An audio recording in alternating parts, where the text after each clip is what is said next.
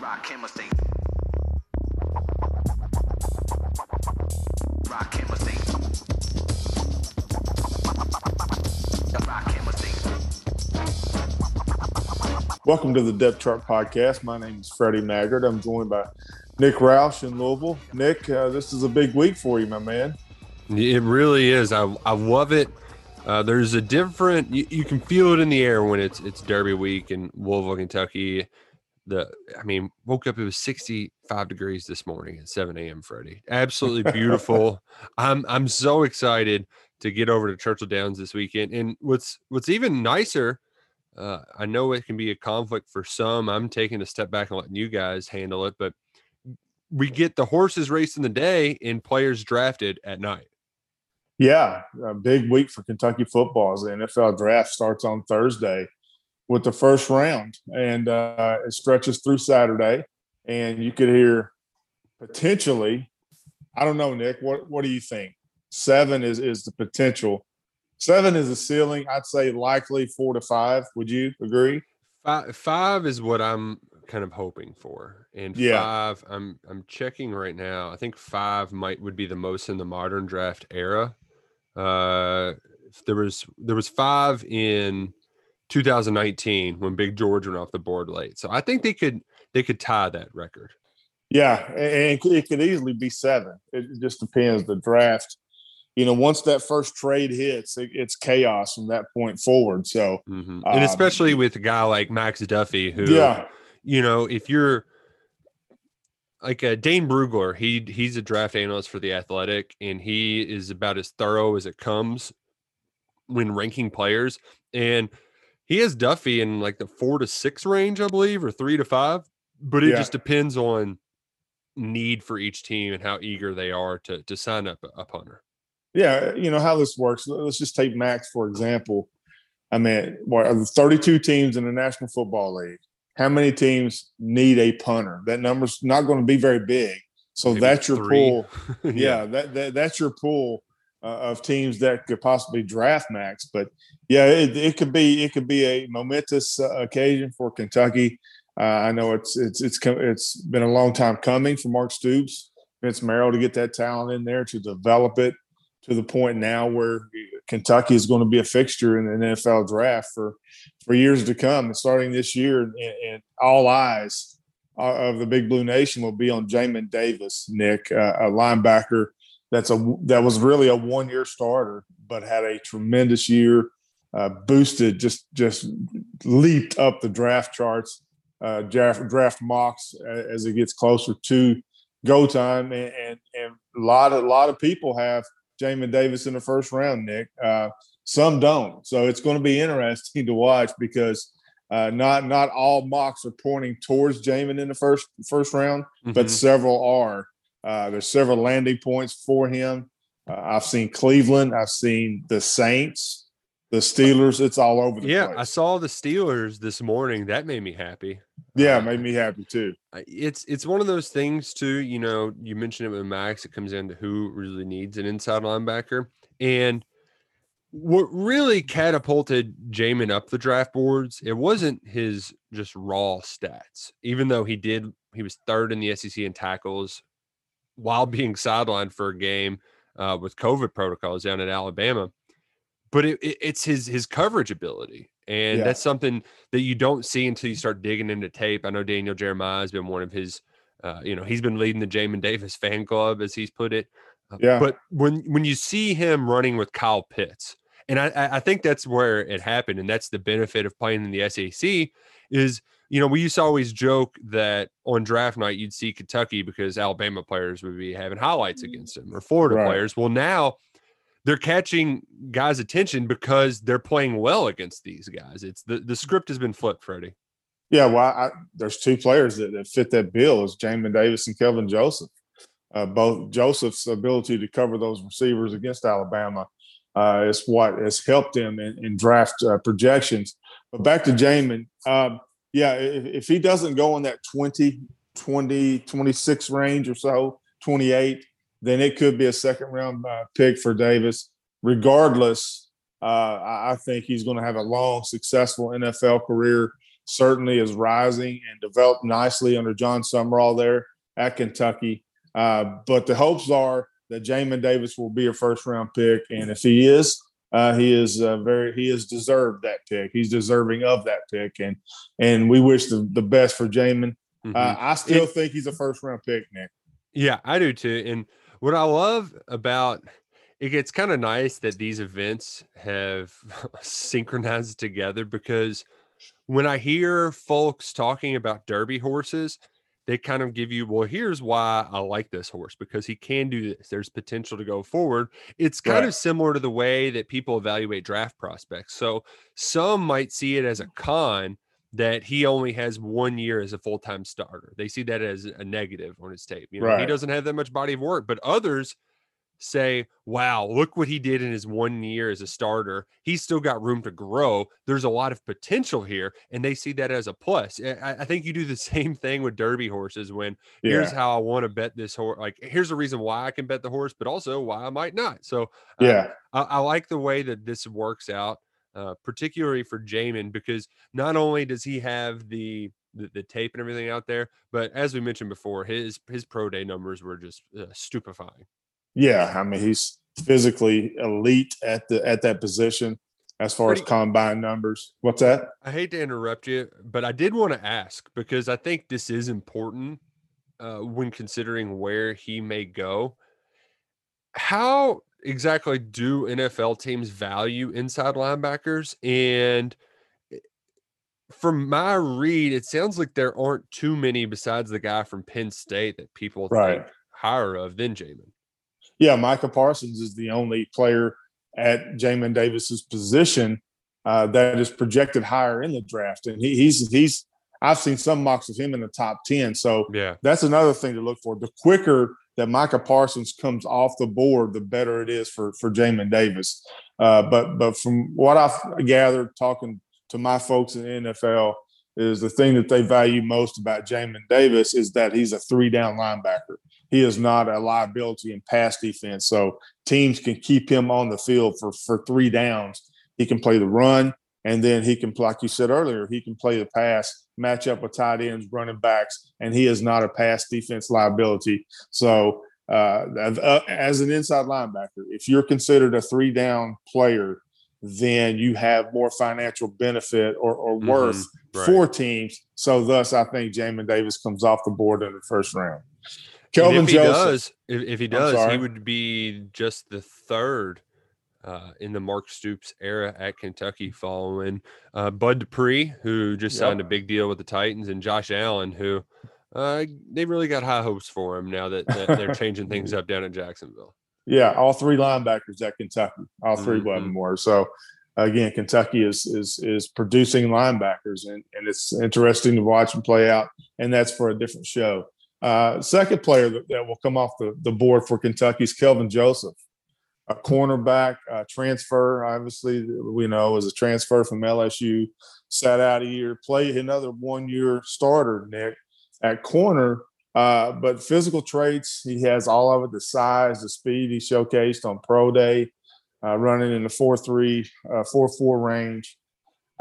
Joseph was a productive cornerback, 4 interceptions, which at one time was leading the SEC and tied for the lead in the country. Sat out at the end of the year. So Kelvin Joseph is an interesting study. Some have him late in the first round, and then I think all those have moved down now. That he's projected to be a 2nd or 3rd round pick. For his case, hopefully it will be 2nd. But again, do teams need corners? And the answer to that question is yes. Every team. What helps Joseph is every team needs a cornerback or an additional cornerback to have in the rotation. So the need is higher there for Joseph. But I still think he slips in the 2nd, maybe 3rd round.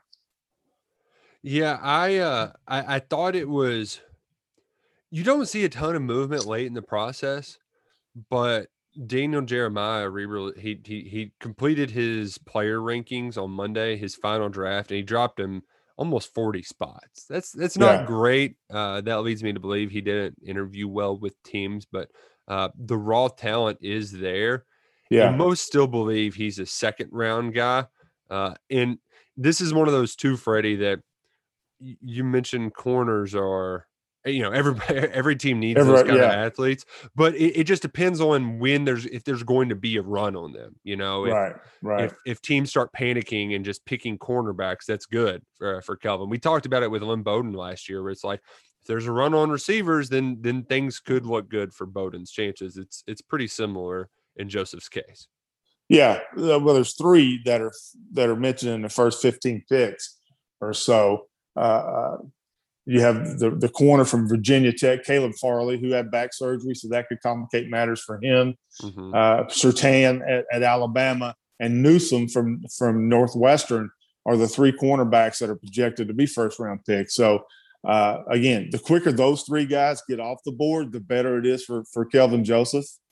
So we'll see. Interesting. But I'm saying likely a second-round selection for Kelvin Joseph, which brings us to where we get interested or things get interesting in fact of Kentucky players is who goes next after those two.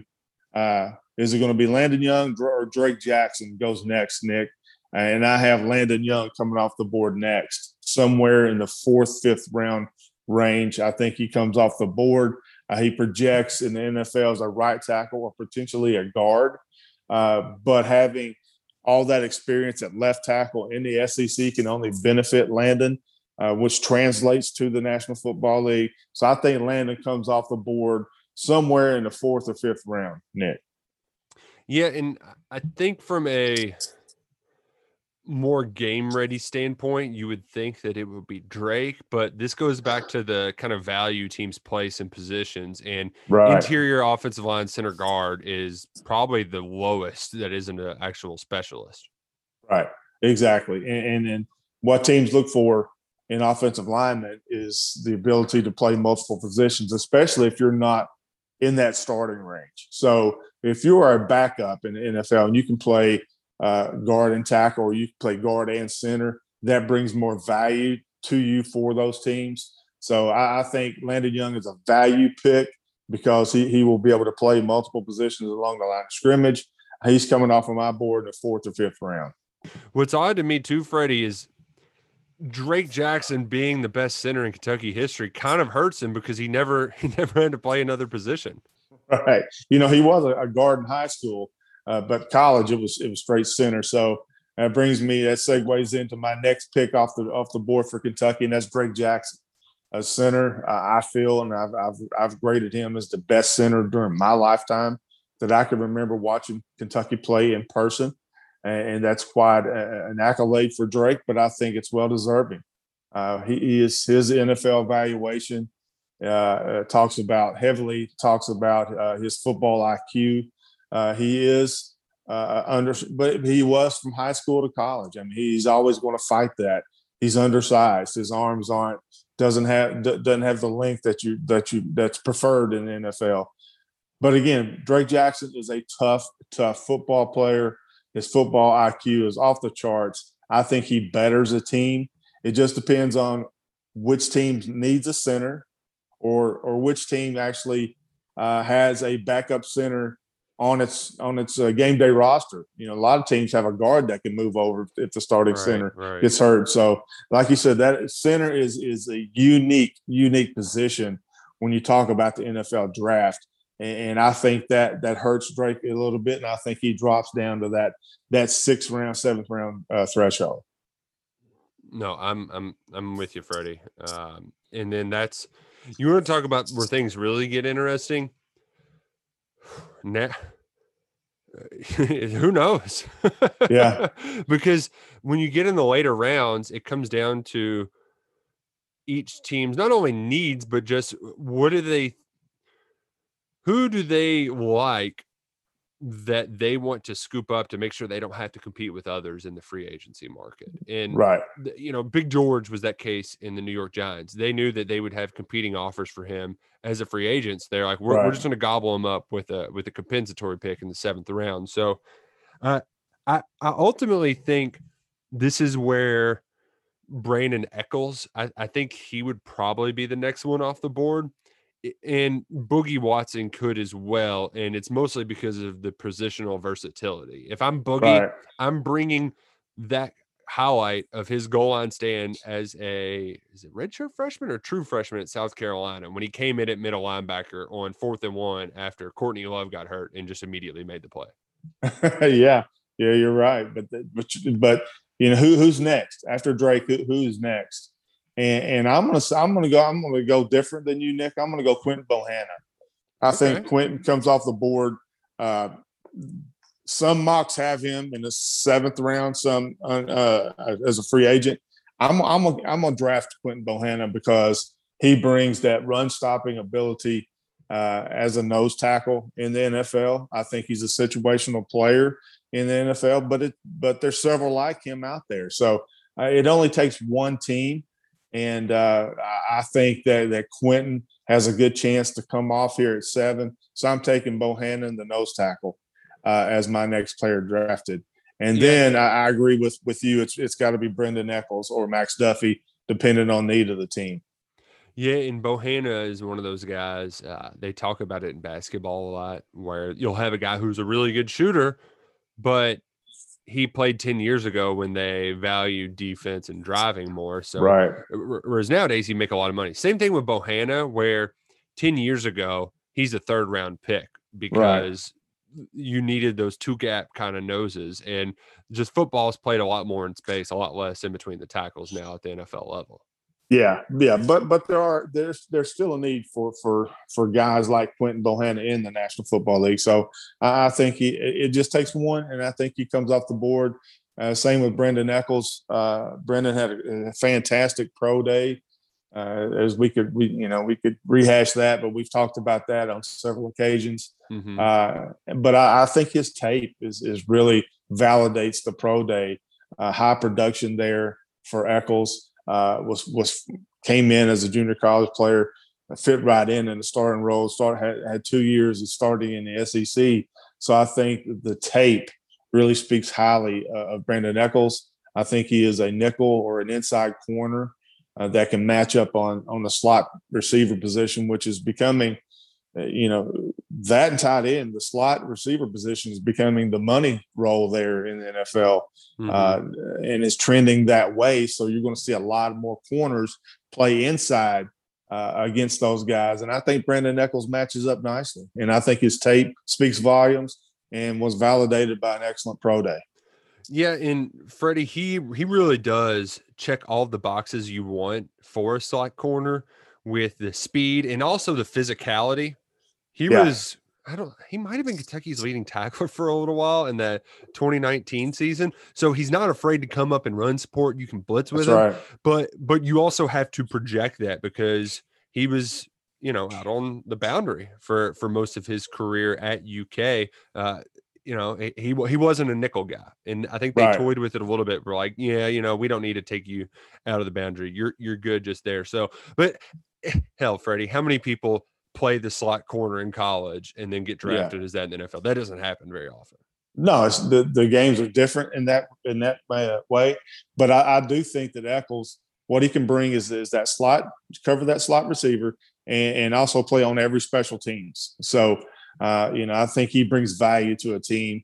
High character guy, done a tremendous job off the field for Kentucky. So I think he comes off the board.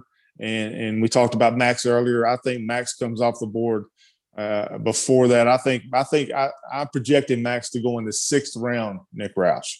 6th round. All right, 6th round. I'm writing it down right now as we speak.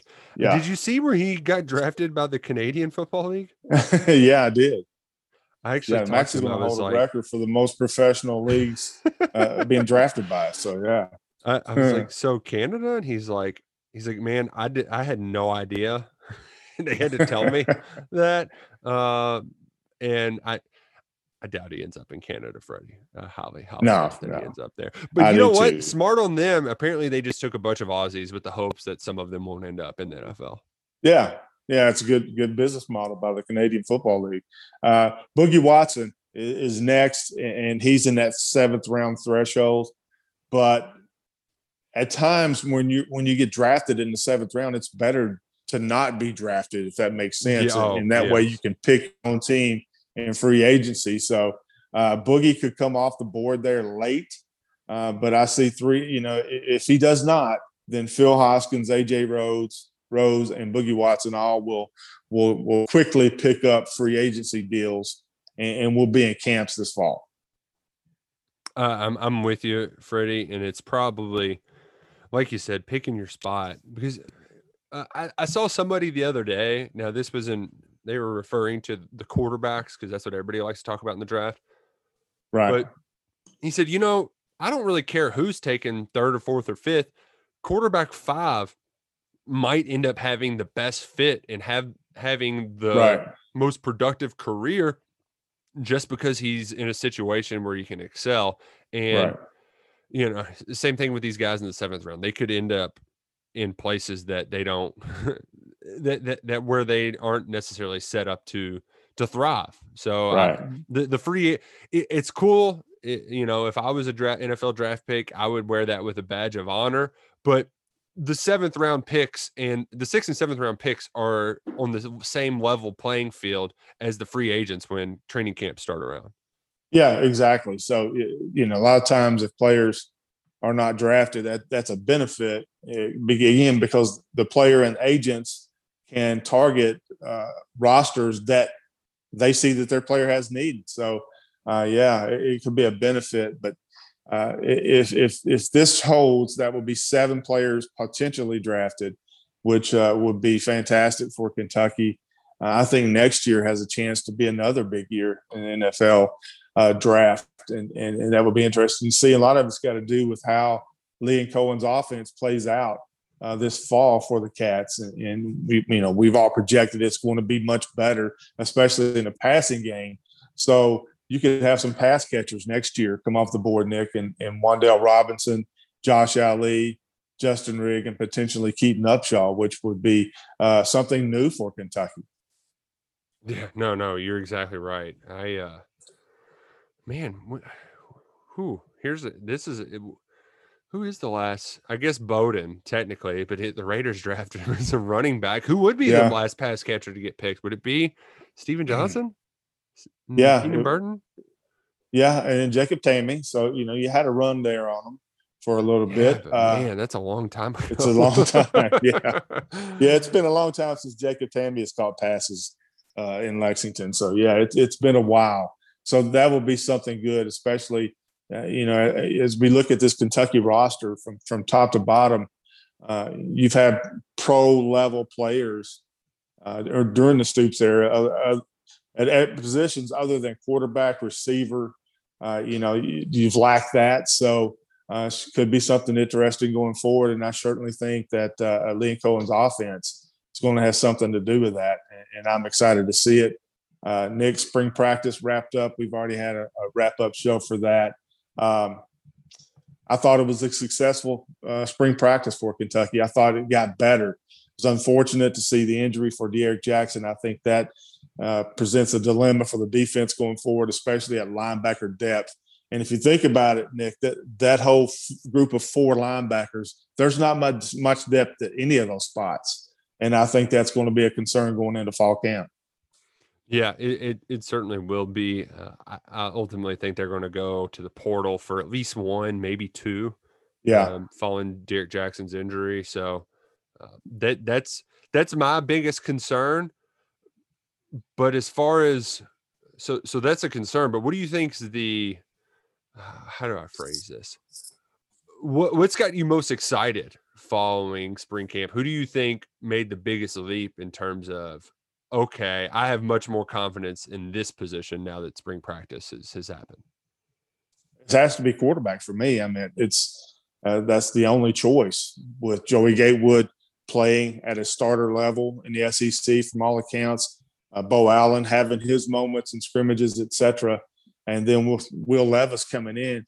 I think it's easily the quarterback position. But besides that, I would have to go receiver. And the player that I'm most happy to watch flourish next year is Josh Ali.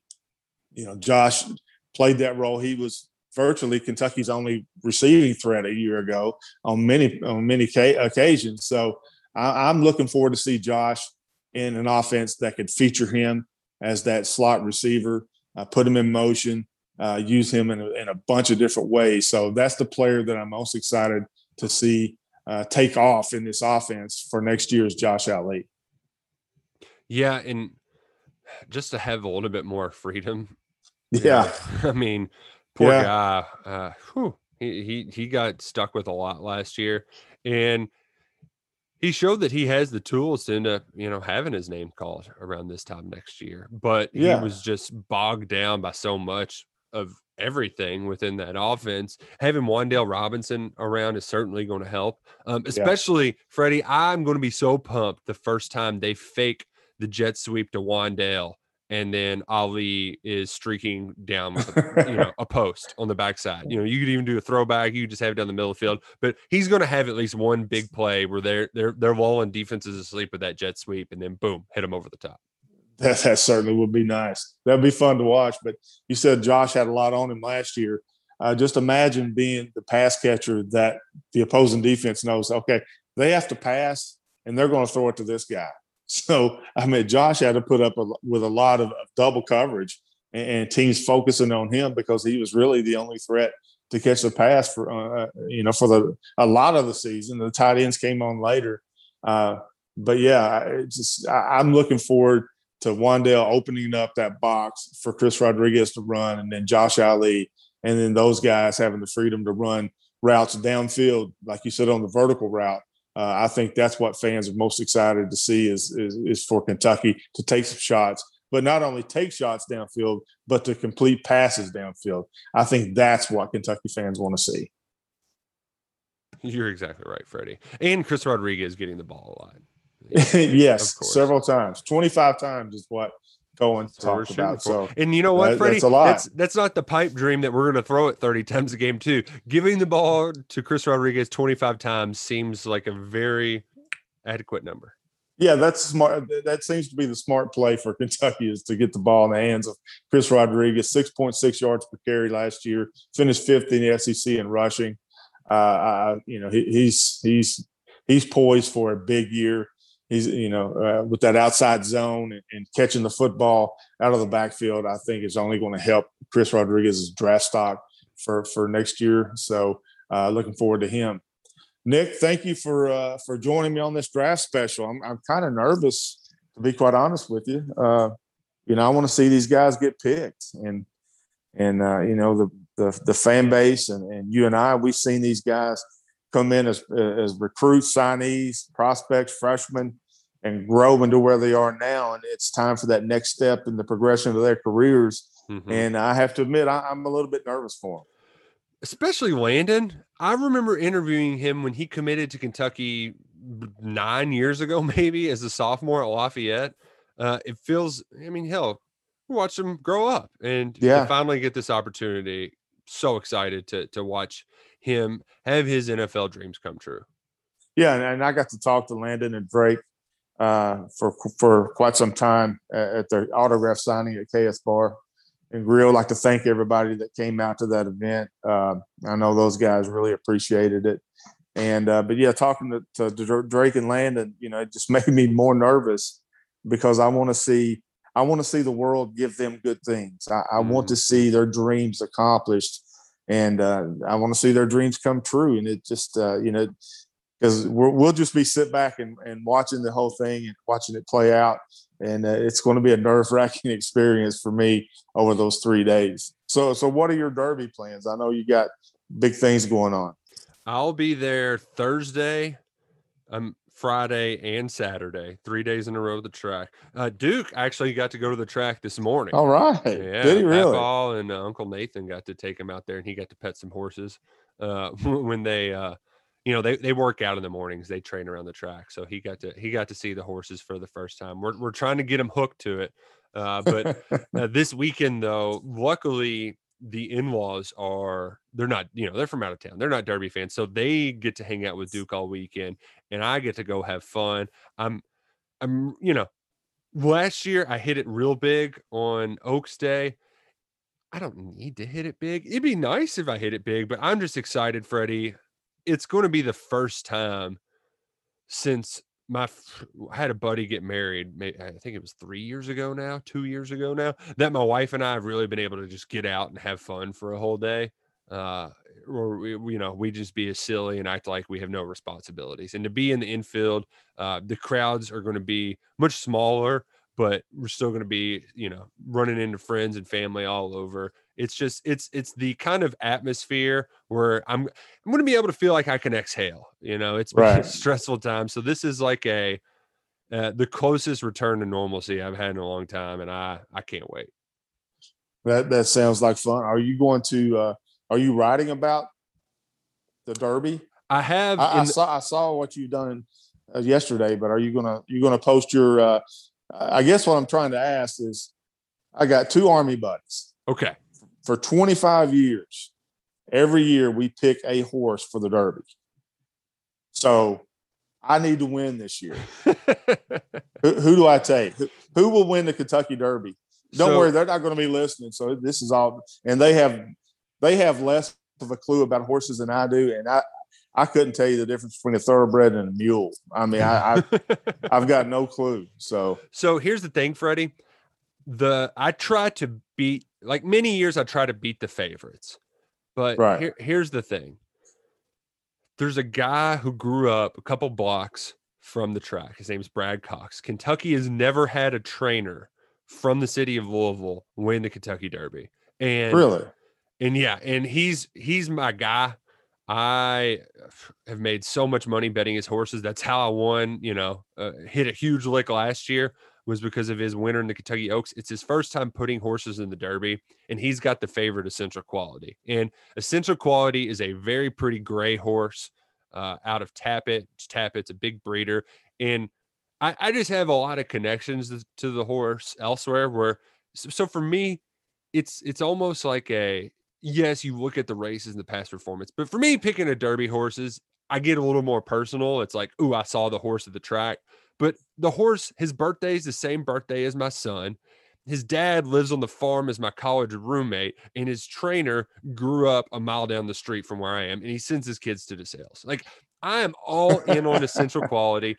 He's not going to, I know many people are going to be, of course, I like the undefeated 2-year-old champion, but Essential Quality, he's ran a couple different kinds of races where he's been challenged. He hasn't always been on the lead. So he's proved a lot. And what's great too is he's getting kind of disrespected. People are calling it a wide open race. So a lot of people are going to be taking Hot Rod Charlie or Rock Your World.